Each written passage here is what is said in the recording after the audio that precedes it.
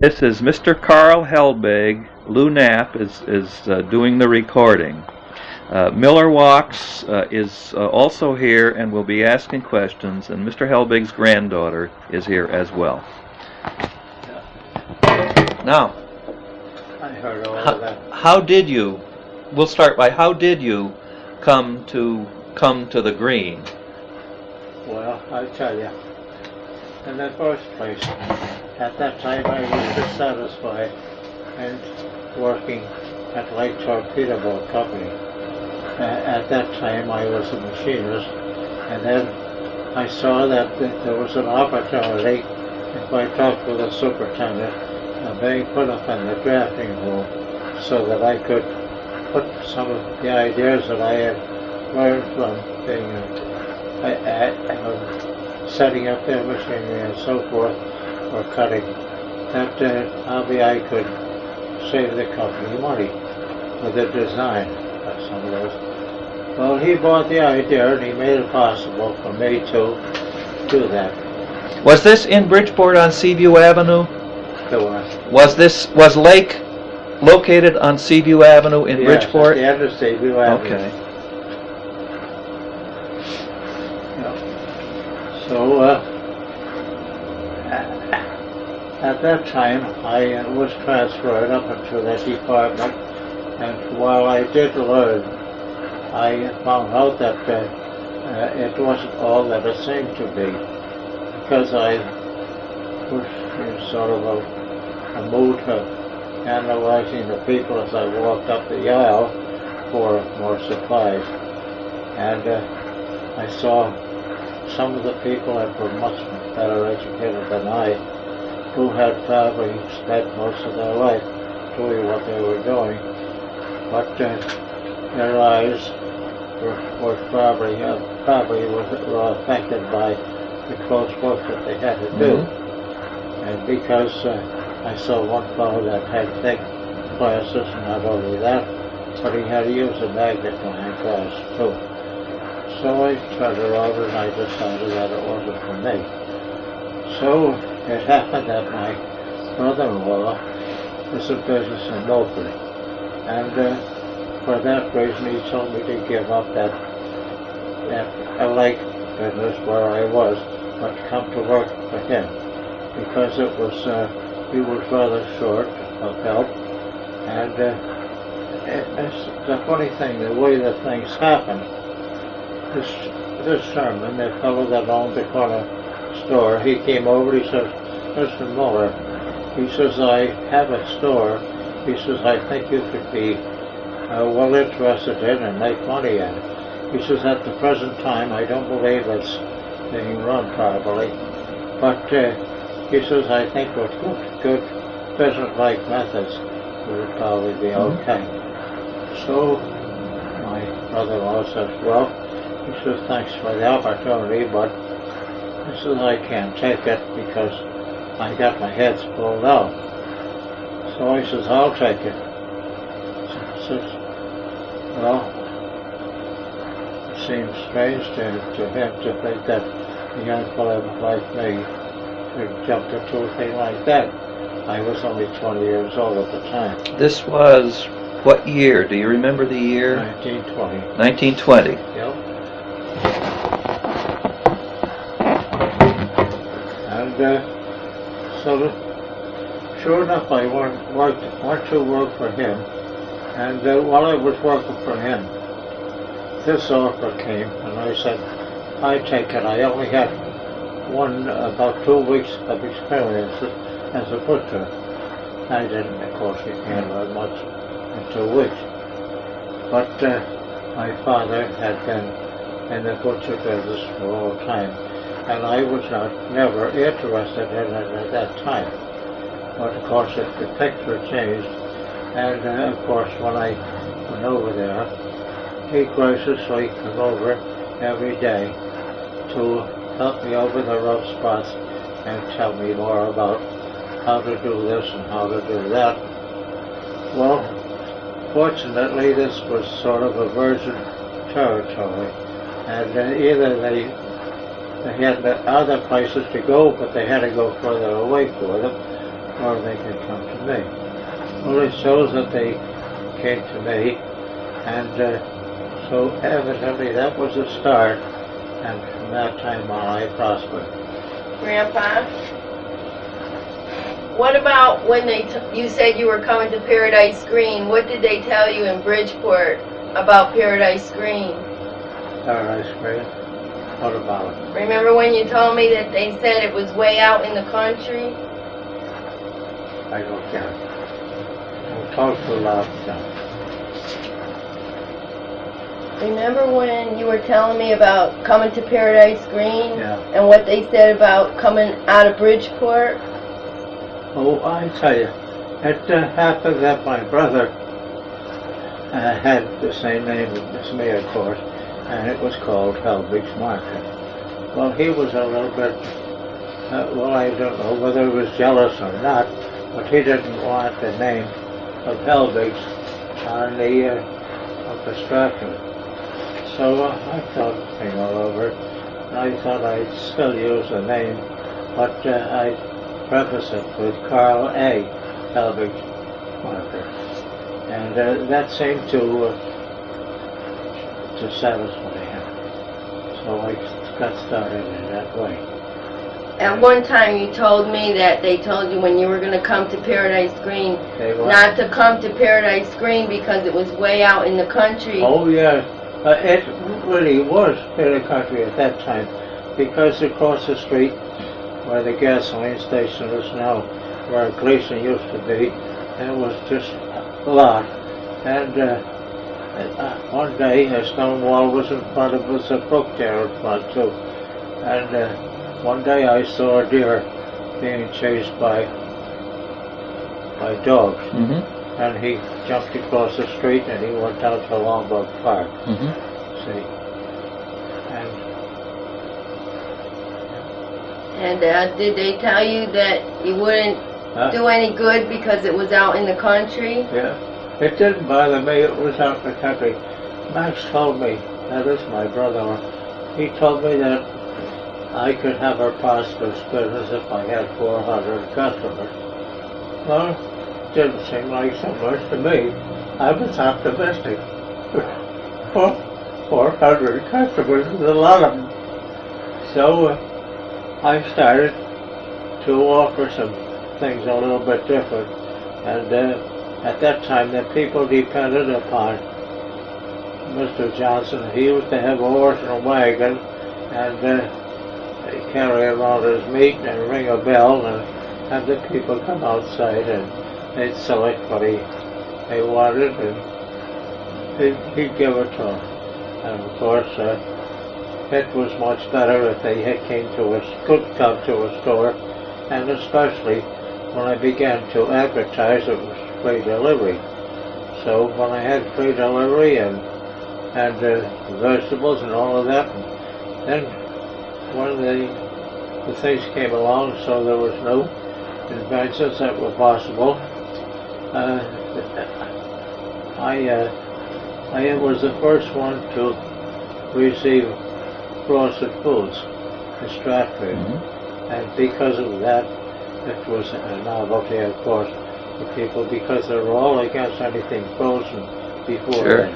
But that changed it, because they found out that the fruits and the vegetables were very good. So it helped in a sense. But then, of course, I began to realize as the summer came along, I needed refrigeration.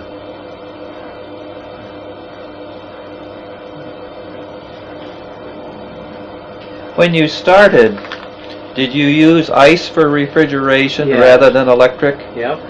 Did Webb's deliver, or who did? Yeah, that was brought, and every time that they would set up a pulley and a hook for the ice cakes, and they'd poke them up in the back, and they'd push them in, and they loaded as much as they could.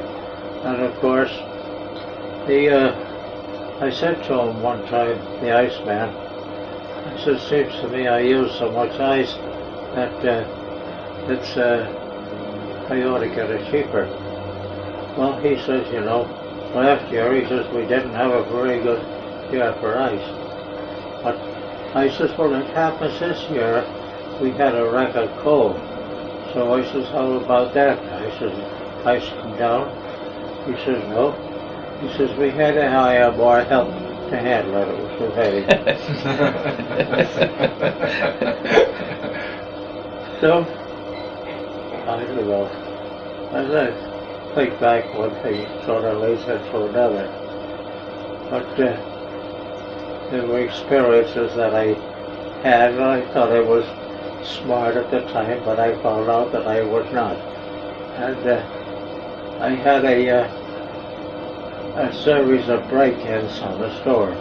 It was more or less in the country, and it was possible for people to break in without being detected. So they broke the glass in the back door, and what paid me more than anything else was the fact that I had received a new barrel of pickles. Dill pickles. I got the big 52-gallon barrel. Ah, yes. And That's a full barrel. Silver Lake or something. Yeah. And so when I broke the back door glass, they pushed the things out of the way, and they pushed a new roll of linen that I got in right into the pickles. Mm-hmm. And of course, that was an awful mess. Yeah. And so the cops told me after that I better leave a light. I said, if I leave a light, the fellow will know just where to go.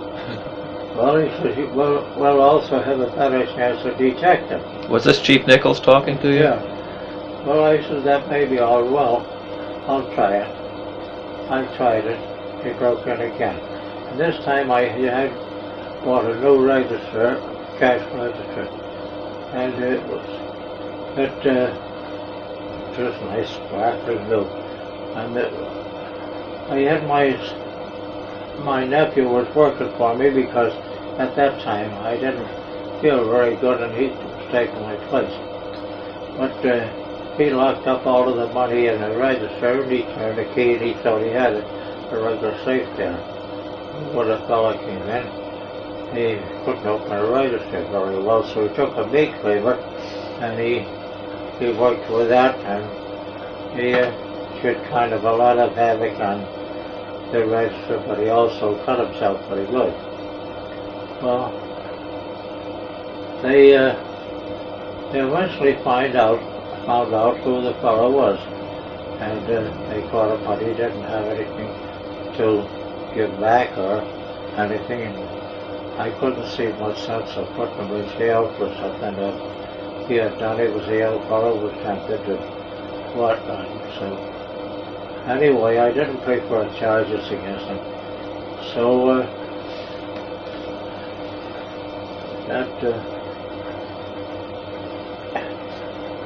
then I went over.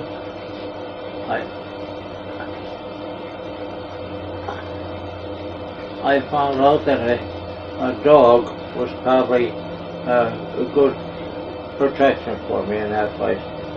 So I went over to a fellow that's a veterinary on John Street there, and I told him I wanted a dog and I wanted it for that purpose, and I says I'd like to get us anything that will bite at anything that moves. So he gave me a nice focus, strong dog. It was an Italian bull, he said, with short hair and medium size but strong looking. Well, that part was all right until the kids used to go by and they saw him chained up to the doghouse that I had in back there, and he used to shake sticks and things like that out, and it made him furious. Well, one time there was one of the girls that did that, but he busted loose. He broke the collar, and down the street he went after the girl. Well, he finally caught up with her, of course, and he grabbed a hold of her skirt. He was perfectly satisfied with standing there and shaking the skirt. So his mother called me up, and she says, Mr. Helbig, yes? I says, my daughter just came home, And she says, "You've got a vicious dog there, and he attacked my daughter." Oh, I said, "I'm surprised." I says, "I had him chained up and everything else." Well, she says, "Whether he was chained or not, he was loose enough to catch my daughter." And I said, "Did he hurt her?" "No, but he scared her." And so, well, anyway, the outcome of it was, I thought I'd got to get rid of the dog. So in the meantime, it was a female, and she had some puppies. And so I had gotten rid of most of the puppies, and I kept one of them myself.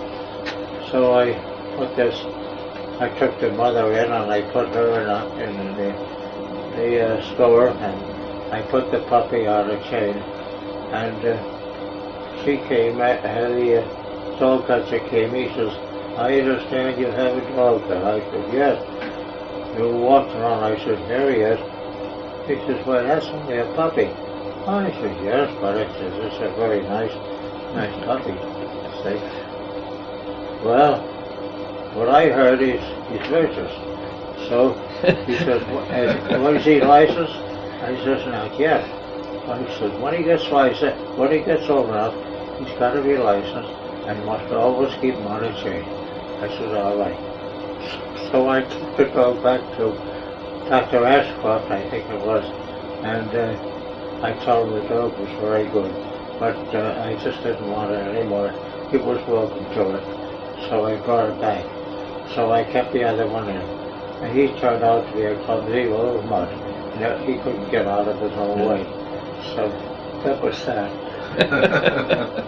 Beautiful. So, the other stores at the Green. yeah. Tell us what you remember. Well, let's talk about Mr. Wells, Seymour Wells. Yes, the Seymour Wells. Well, then there was the First National. He was right next to me. Uh-huh. And there was, as I say, the Valancourts and so forth. She had a dry goods store and whatnot, but her brother-in-law, maybe it's her brother, I don't know. Ben Clow? Huh? Ben Clow? Yeah, Ben Clow. That's her brother. Yeah. Well, anyway, I think so, because there was a resemblance there. Yeah.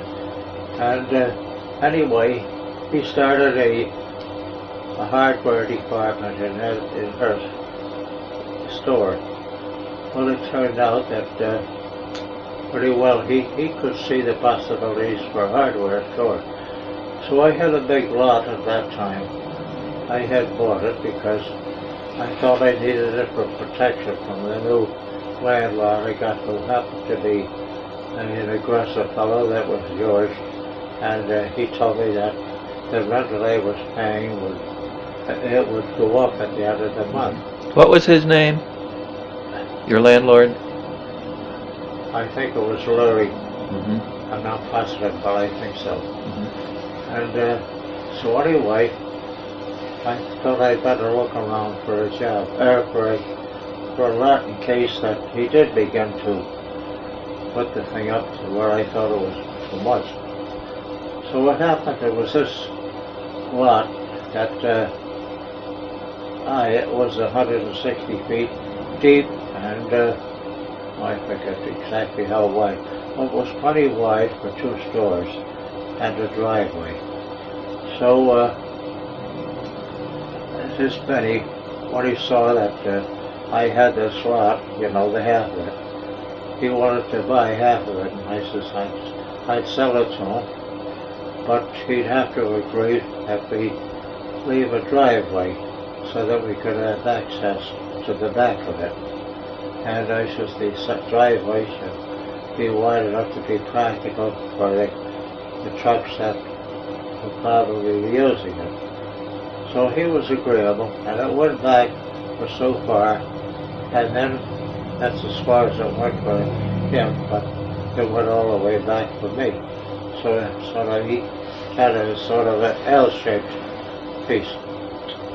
Eventually he decided that he would like to get rid of that L shape because he thought he might like to take and put that right through to the other street, to Plymouth Street.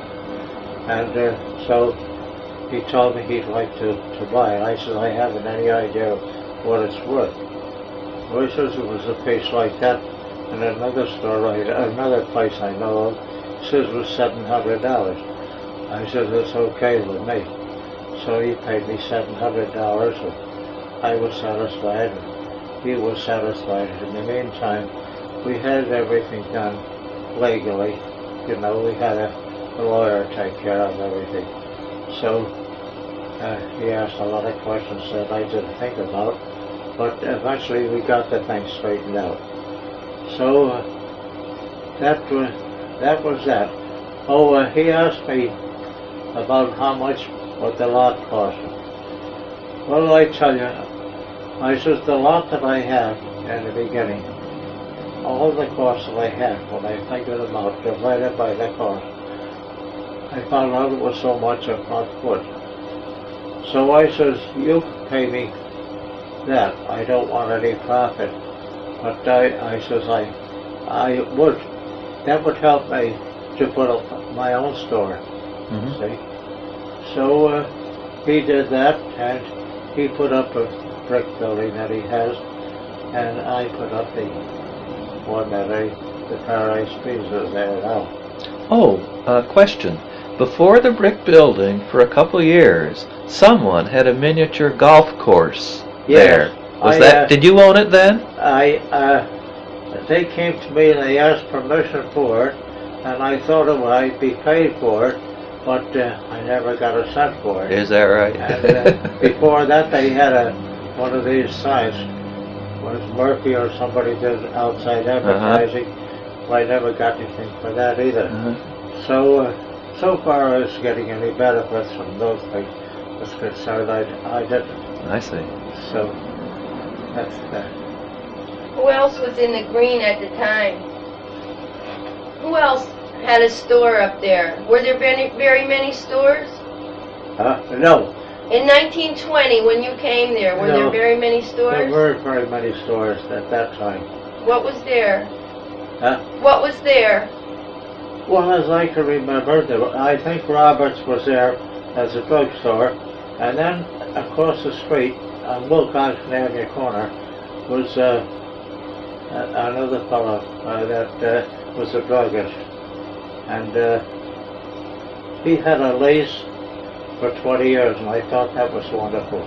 I wish that I had it, but I didn't. So anyway, he had the protector for 20 years. Well, you know, it's surprising how fast 20 years can go by. Yep, it really is. So I don't know. Was Huntington Road a main street? Huh? Huntington Road. Was Huntington Road a main street? On Main Street? Huntington Road, was it very big? Oh, Huntington Road was a dirt road, so it wasn't big. It wasn't populated like it is now. Were there very many houses in this neighborhood? The what? Were there very many houses in this neighborhood? Not very many, no. There was, I used to be able to sit on there where Miller is and look down at the pond there. It was very nice. It was nice and clear. But the first thing was, we got a little bit of prosperity after Franklin Roosevelt got in, and he found out that they weren't suffering from anything, he says, for the lack of credit. And so when he made credit available, and he divided the gold from $20 an ounce to $35 an ounce, and there was more loose money around that people could borrow and buy and build. At that time, the going rate for mortgages was 6%, which doesn't seem like too much now, but it did seem as though it was plenty at that time.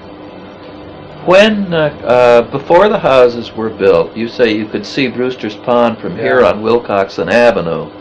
At that time, was the ice house still there? Was Brewster's Ice House still at the pond? Or Was the what? Brewster's Ice House, or had that gone? Do you remember the ice house? Yes. What houses went up were nice. Mm-hmm. Yeah. And so that part of it was good. What about the ice house? Huh? Was there an ice house there? Ice Ice. house. And not only up at Peck's Pond there. Okay, Brewster's had been torn down before you came here then. That's the only one that I know of. When did you move into this home? Huh? When did you move into this home? Your home here? Oh, I bought that home in 1923 because I becoming engaged, and I had made plans for a vacation in Nova Scotia, and I also, the fellow who was living here with his family was the builder of it, and I told him that I would be coming back a certain date, almost I don't know how long it was, but as long as he got out about a month before I was going to come back, it would give me a chance to put in the furniture that I had ordered and to get things ready for it. So when we came back, another interesting thing to me was after I had bought the house, the first thing I noticed is they were digging a cellar right next to it.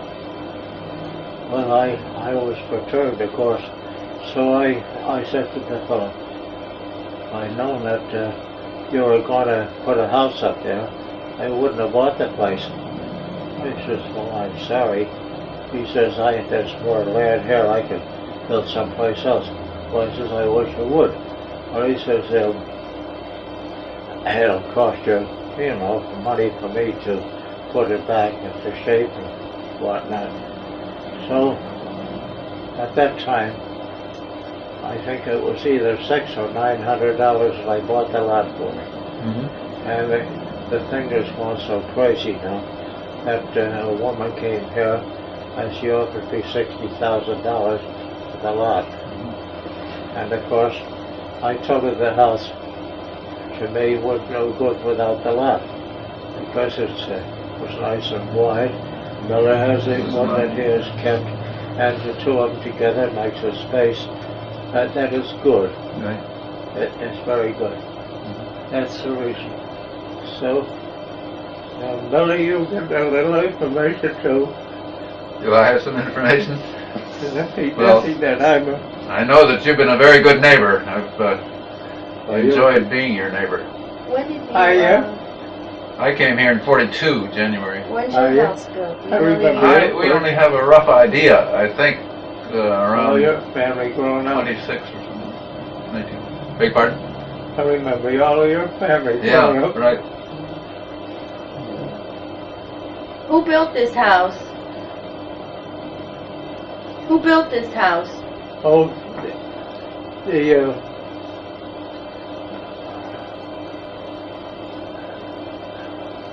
I could tell you about it. I know very well who built it. He's a builder. He built several of them up in other places too. I'll think about it later. Yeah. He built the house and he eventually lived in off a corner of Allendale Drive. It was, I'll think of it in a minute. I should remember. Can't remember everything. Earlier on, I mentioned Mr. Lobdell, Ike Lobdell. Yeah. What do you remember of him? Well, I can remember him. He was a hard-working, elderly man when I knew him. And he'd ask me in the springtime if I could use any squashers, as they called them. And so I can remember him bringing down vegetables, lettuce, and all of those things with a wheelbarrow. And he walked all the way from that Pleasant View Avenue, corner of Huntington Road there, all the way to my place, and it never seemed to bother him at all. And he told me, he says, when you grow things, he says, always remember, he says, it isn't always the outside rain that does so much good, but the water comes up from the bottom too. He says, that helps. So, he says, you look at the big stones or something, you pick one up and you'll able to see, even in dry weather, the bottom of it is moist. See? Mm-hmm. So, I didn't pay as much attention to those things in those years as I should have. Yeah. And I didn't know I'd be called upon for my memory for those things. Well, for a man that's Yeah. 88 and 1/2, you have a very good memory. Next, very close to your store was the store that had the barber and the shoemaker. Mike the barber, Yeah. and then I've forgotten who the shoemaker Yeah, we had was. that. I did a little bit funny part of my course. When I built the new store, Hubble is the one. He was not only a neighbor, but Sam Hubble was the owner of a big construction business. Mm-hmm. He built several of the large little places. Well, Walter was his son, and he used to come to the store after closing it, and we'd sit and talk. And he'd like to talk to me, and I liked to talk to him. So eventually, it worked out well, because I found out that he would be the one to build my place, and he impressed me that the first cost was never the least cost. And he told me the quality entered into it for many years from now. He said, you'll appreciate it. And so, well, the upshot was that when I went to the bank and I wanted to I went to a architect first, and he made plans for a store for me. And so I took it down to the bank, and they told me it was much too pretentious for Paradise Green. So I tried very much. I didn't know much about how to get a loan or anything else, but it looked as though I couldn't. So I cashed in the endowment policy that I had to get the cash, and I was open with Walter. I told him how much money I had and how much he estimated it would cost or whatnot. Well, he says, we can bridge that all right. He says, I'll take a second mortgage on it. I said, well, that's fine. So sure enough, he says, I won't push you for the second mortgage here. So I said, oh. So that's how we were able to finance the building of that place. But we changed the front somewhat, and it wasn't any more of that limestone pretentious thing. So I got started, and I worked hard, of course, and anybody in a small business of their own has to be a credit manager, and it has to be everything else in order to be bound to make all decisions. Did you keep credit accounts for your customers during the Depression? Yeah.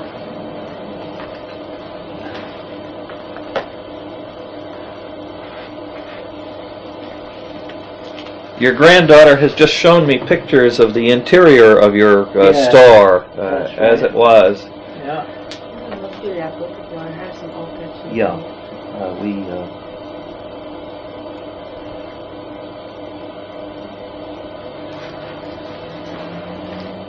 Did you ever hear of a fellow named Doc Brady? No. I'm not sure that no. Duck Brady?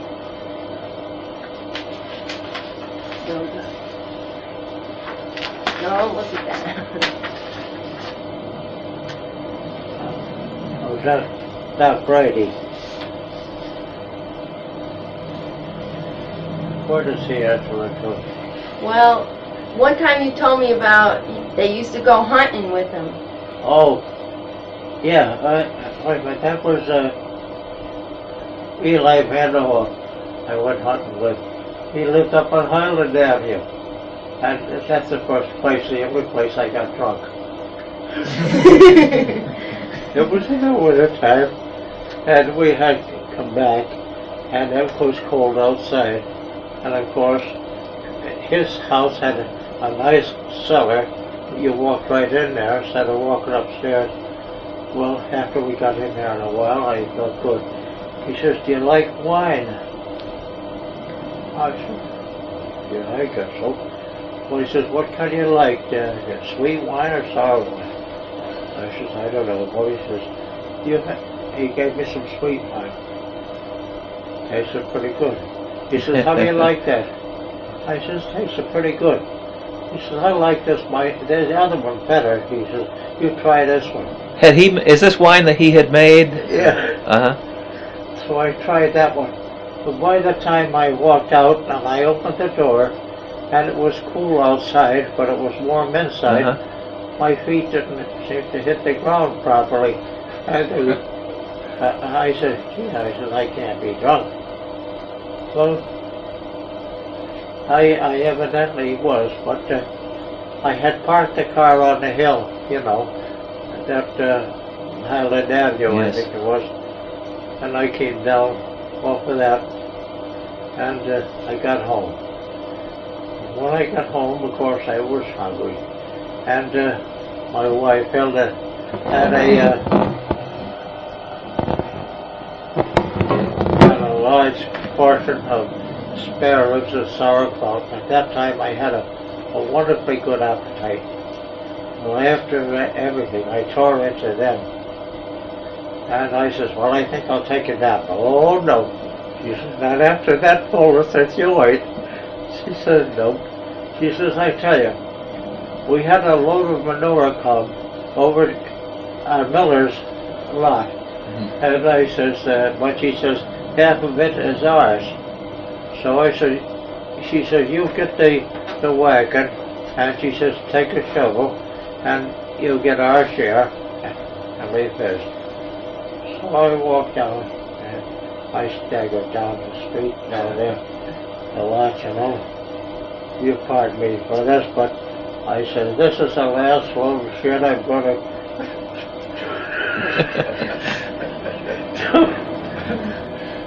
do." Well, that was a well-earned sleep. I'll bet. Did you... Oh, yeah. I knew a doctor that I made a radio for. He was a doctor over, Dr. Bragoa was his name. And I never knew whether this came, was his own composition, or whether he had copied it. But I thought it was wonderful. This is a...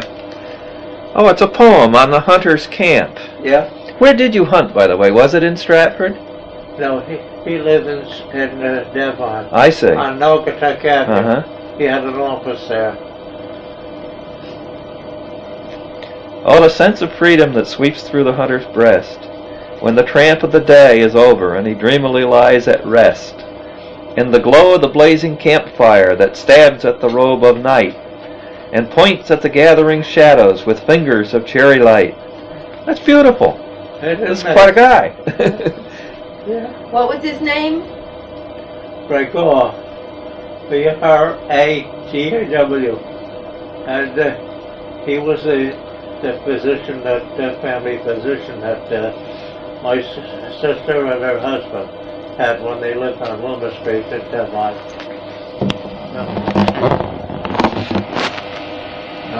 Probably used up your I tape. don't know if he wrote them or copied them from somewhere. I see. I happen to think that the fellow probably did them himself, but we're just writing. Yeah.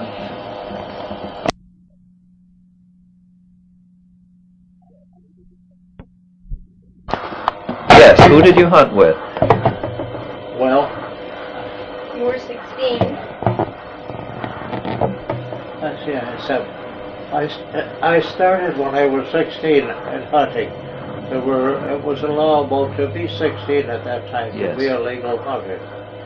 So it happened that his friend, Frank Stradke, was a tool maker at Crane Company in Bridgeport, and he held a responsible position in American Trooper Stamping, which is now it's changed to Carpenter Steel, I guess it's called now. Mm-hmm. Anyway, it was night hunting, and because they would hunt after they had done their day's work. Mm-hmm. So, in order to be efficient and whatnot, they had sent down to the south for a coon dog. So the coon dog came, and they found out how much to feed him in this way. They would give him more than what he could eat normally, and what he could eat and were satisfied with, that was the amount of his ration in the future. So anyway, we'd go out and I particularly remember the Pine Rock Park area where we went lots of time. And of course, a coon dog will chase not only raccoons, but if a skunk gets in the way, he'll get after him too. Yeah. So they're like two gladiators looking at each other and the skunk has got his tail straight up in the air and he's looking at him, and the other dog is dancing around him. He's looking for a chance. Well, anyway, lots of times the dog lost, and of course when the dog lost, that's when we had to walk home from Pine Rock Park. We always tried to get home, get on the car before anything like that happened. Because Get on the car. Did you take the trolley? No, we didn't have a car. You took the trolley? We took the trolley. Okay. Yeah. So, anyway, that is when I started hunting. And I liked it because it was exciting. It was in the nighttime in the country. The stars are so bright in cold weather, and the sounds are so sharp. My ears were good then. And so when we hear this dog finally bark at us, we used to call it, we figured he had to cool up the tree. Mm-hmm. So we'd go to that place, and that's when I was introduced to light irons, the kind that the fellas used to go up the telephone pole. Oh, yes. Yeah. Well, I had never put them on before, so I didn't know much about it, but I figured if they could use it, so could I. So I put them on, and frankly, the other fellow was a little bit doubtful whether there was anything up there. But sure enough, I went up, and I saw two shiny, bright eyes. And of course I had a 22. I thought I was well armed. I took a crack at it, but he stood there and looked at me. He didn't know. So I shot again. Nope, I must have been shaking. So anyway, Mike says, maybe you're shooting at the stars. I says, no. Well, how he ever got up the tree, I don't know. He shitted up the tree, he got past me. And so, sure enough, he had a big, heavy pistol. And when he shot, he didn't miss. Well, boom, I saw the coon hit the ground. Well, he hit the ground on his back. And I said, well, the bullet didn't kill him. The floor certainly did. No way.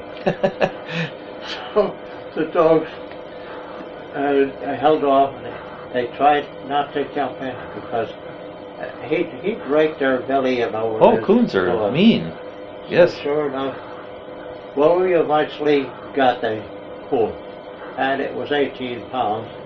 And Christ, like his wife, was Hungarian, and it didn't matter to her whether it was a coon or whether it was a cow or anything else. She could cook it. Sure. And she did, and she did a darn good job. And it tasted very nice. I was invited to that supper when they had it. But anyway, that's the introduction to that kind of hunting. Yes. Night kind. Yeah. You should ask him about the trolley. He told me something about an accident, the trolley. Schultz was that fellow's name that built the house.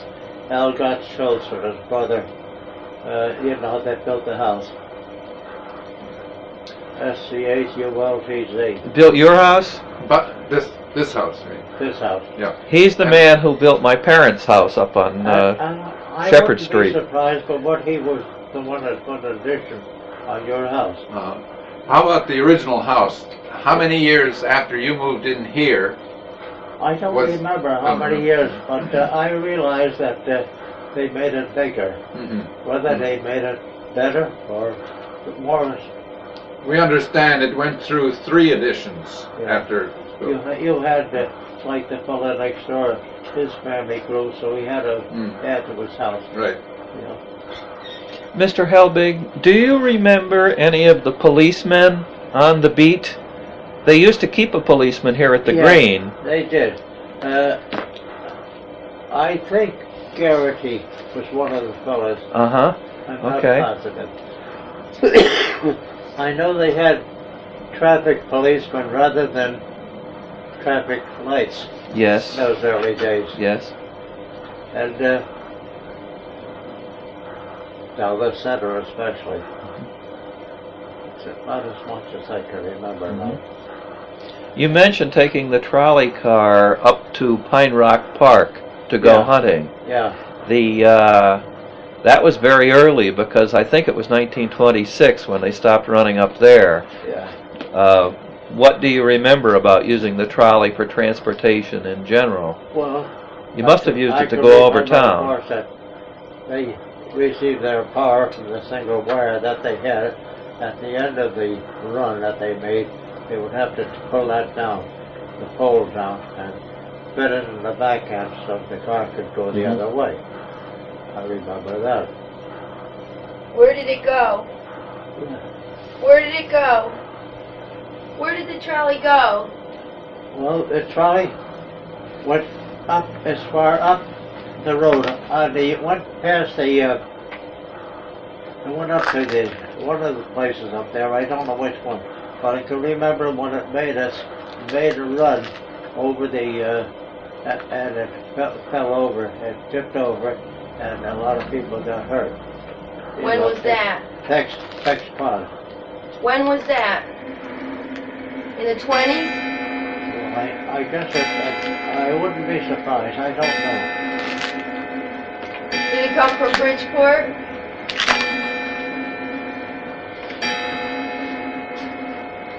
Did it come from Bridgeport? Yeah, the trolleys, lots of them came from Bridgeport, and they stopped on the way to the Green, and then they went on further. Remember one time you were telling me they had a fire, something to do with the fire engine in the trolley in Stratford? They had to push with the horses or something, they had a fire. See if you can remember back to that story you were telling me. Well, if I told you a story, it was true at that time, but Yeah, I know. still is. But Apparently there were a lot of people on the trolley car. there were, yeah. Well, that was the one that tipped over at that trestle. Talk about that a little bit.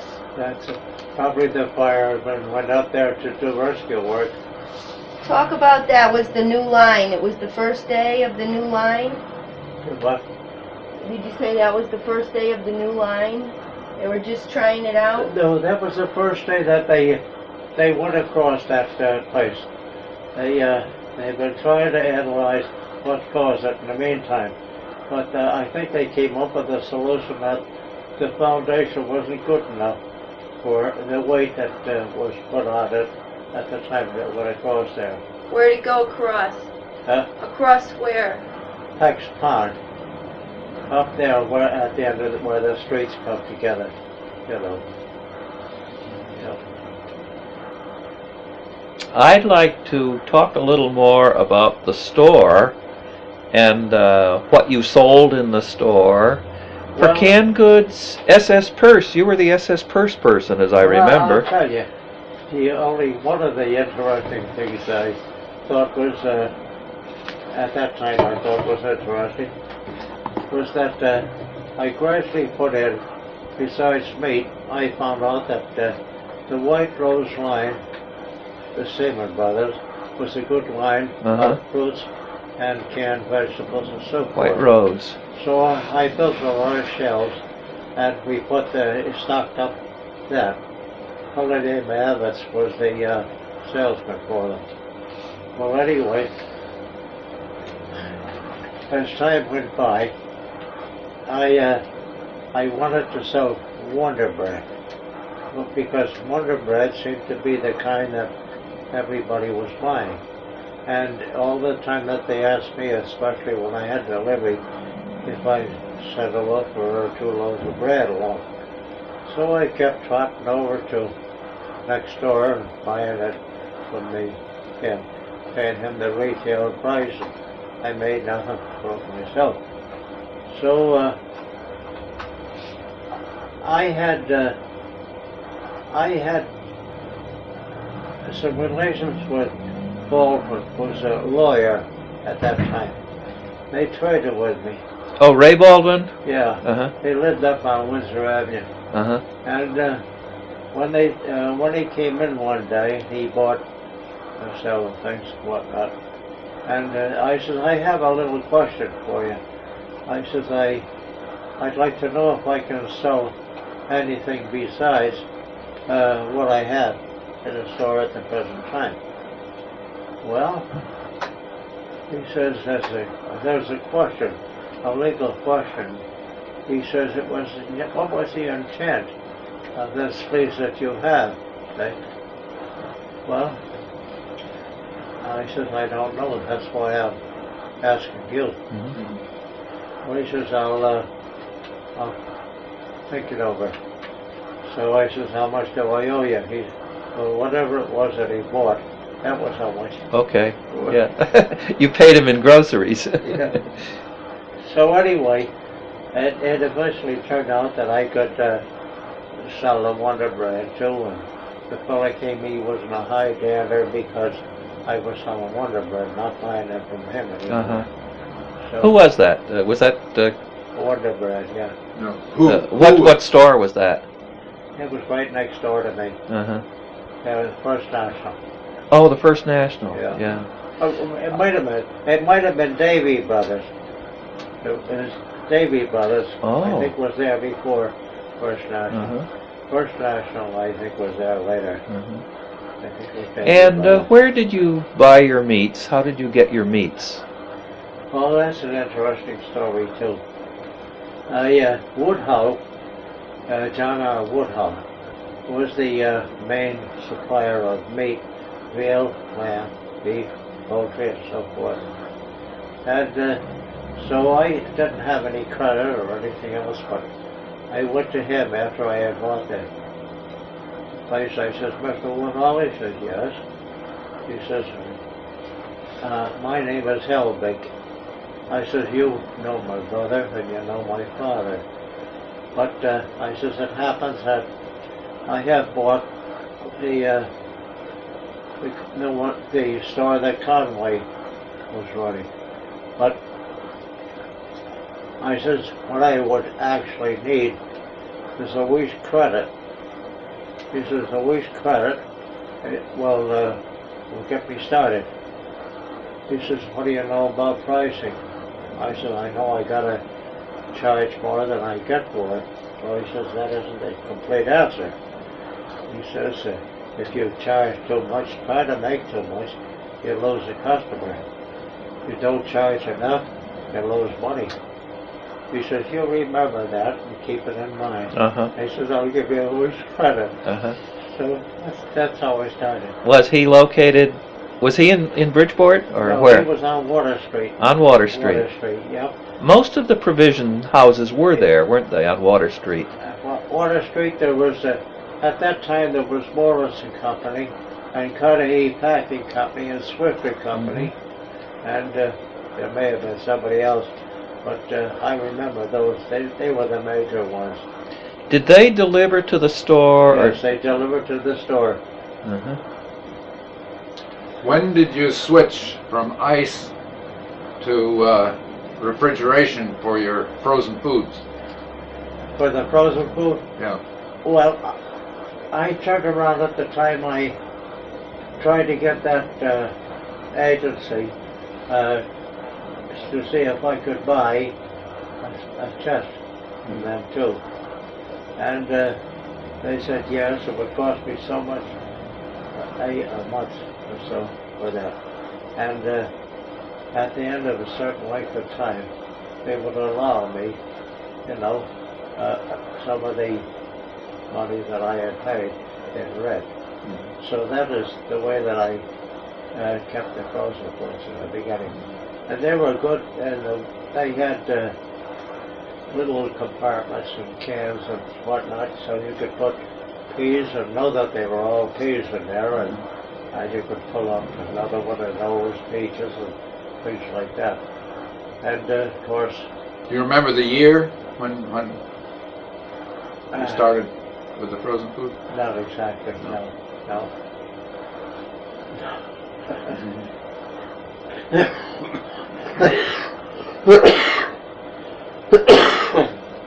I should have remembered, but I don't. That's all right. Did A lot of things I don't you remember. ever prepare any of your own produce? Did you prepare any of your own produce? Did you make sauerkraut, pickles? You must have corned no, beef. Did you corn your own beef? Only the things like sausage. You did make sausage. Yeah, sausage. And Did I you made corn your beef? The sausage and the meat and the links. Both. I see. Yeah. Only thing I could make it better now than I could make it now. But I can't eat any salt now. That maybe that makes a difference. Oh, gee. Did you corn your beef? Huh? Did you corn your beef? Yes, I did. I had, I found out that the proper way to do a good job and not to fool around was to not be like some of the fellas, not adding enough salt to float a potato. That was not enough because that changed the density, but it was better to have a salinometer that, and it went from nothing to 100. And went from, I found out that 70 was the right amount when it got there. What do you put it in? You stirred it and stirred it and stirred it. And you put a small amount of saltpeter in, because if you didn't put the saltpeter in, it didn't have the color. Right. It would turn gray if you didn't put the saltpeter in. Yeah, it looked too gray. Yeah. But that's the way it was made. I know this man knows how to sharpen a knife. Okay. I know how to sharpen a knife, Oh. a butcher knife, because I brought a bunch of them over one time. Oh, yeah. I can sharpen knives all right. I made a sharpener for that. Yeah. Well, he has quite a nice little workshop down in the basement, which comes from his early factory jobs, experience, and so on. He's a very inventive man when it comes to things mechanical. In looking at the inside of your store, I'm reminded that you were still operating in the 1950s. Yes. And How long did you run it? I retired in 1951. 1951. Yeah. So these pictures show it in its last year. How much money did you lose during the Depression by giving credit? Well, I lost quite a bit, and I thought I would be smart and tell everybody that they'd get a discount if they paid their bill. But they weren't interested in a discount. So I finally had to cross off everything. And how much I lost, I said, that's gone. I can't get it back.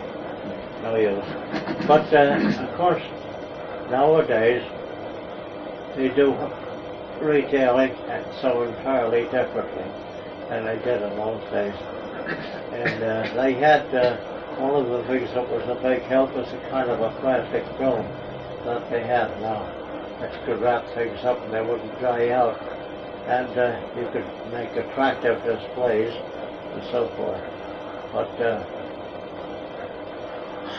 right now it's an uphill job for anybody to try to buck the big fellas. Because they have the advantages of advertising, couponing, and so forth. Mass buying. So, I realized that I was in business about the best time for independent. I have a question. Of your customers in the Paradise Green area, how many bought Prime? How many bought Choice? How many bought the lower grades? No, nobody wanted the lower grade. If you could find some good, that was right next to Choice, it was fine. But if you bought Choice, they objected to the fat that was on there. And if you cut it off so that the fat off, so they didn't object to it. It cost the butcher so much. That he paid for it, but he didn't get it back. So you lost either way. You had to be as smart as you could and pick it out the meat. Yeah.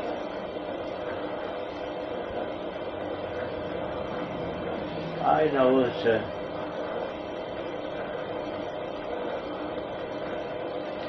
another question.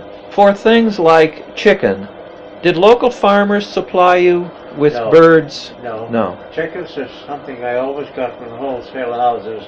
I see. I was more assured of quality, and I knew exactly that I could see what they were before I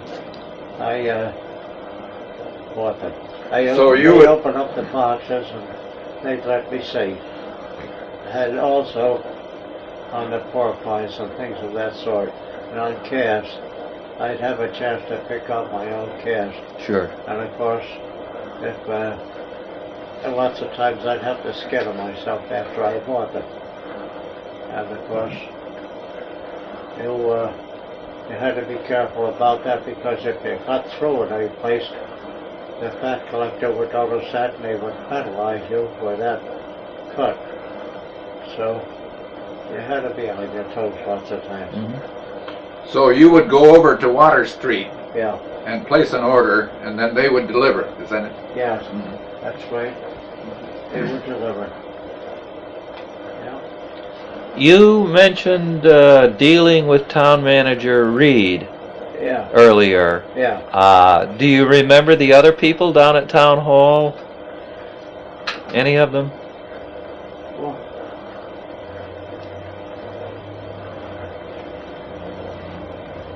Do you remember Hunter? Don Samus was there. Yes. I'm just wondering what you remember about Don.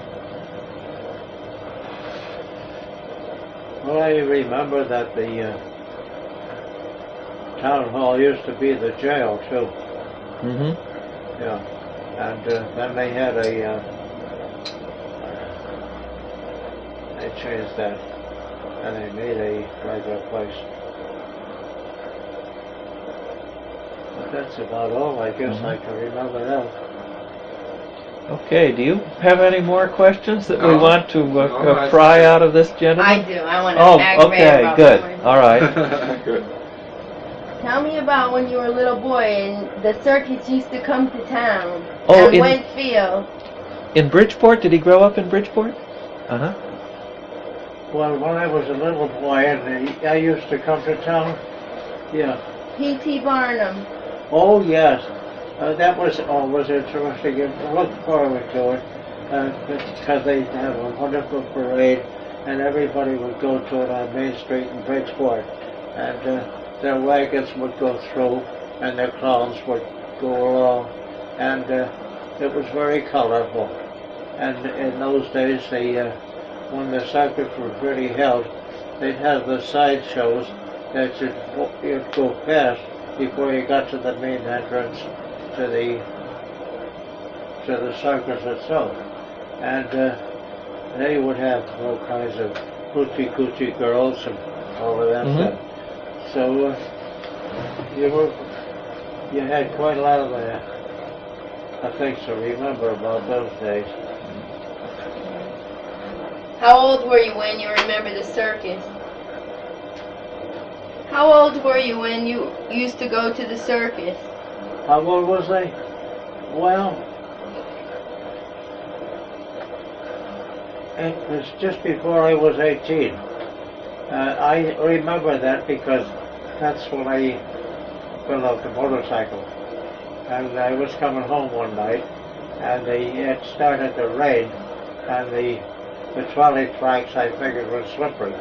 So I looked for a place where I could sort of turn into a wooden slide, but I didn't find it. So the motorcycle went down underneath me, and it slid down the street. I could see it, yeah.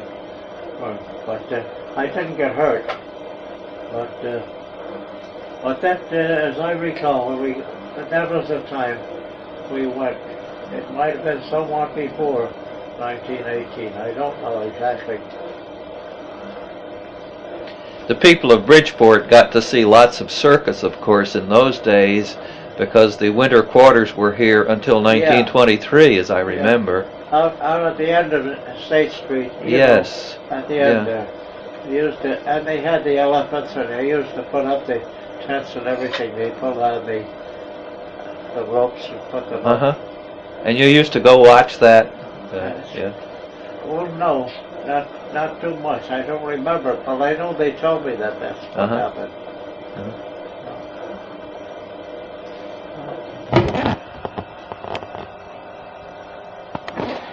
Well, I think we've covered pretty well the Paradise Green in your period, Mr. Helbig.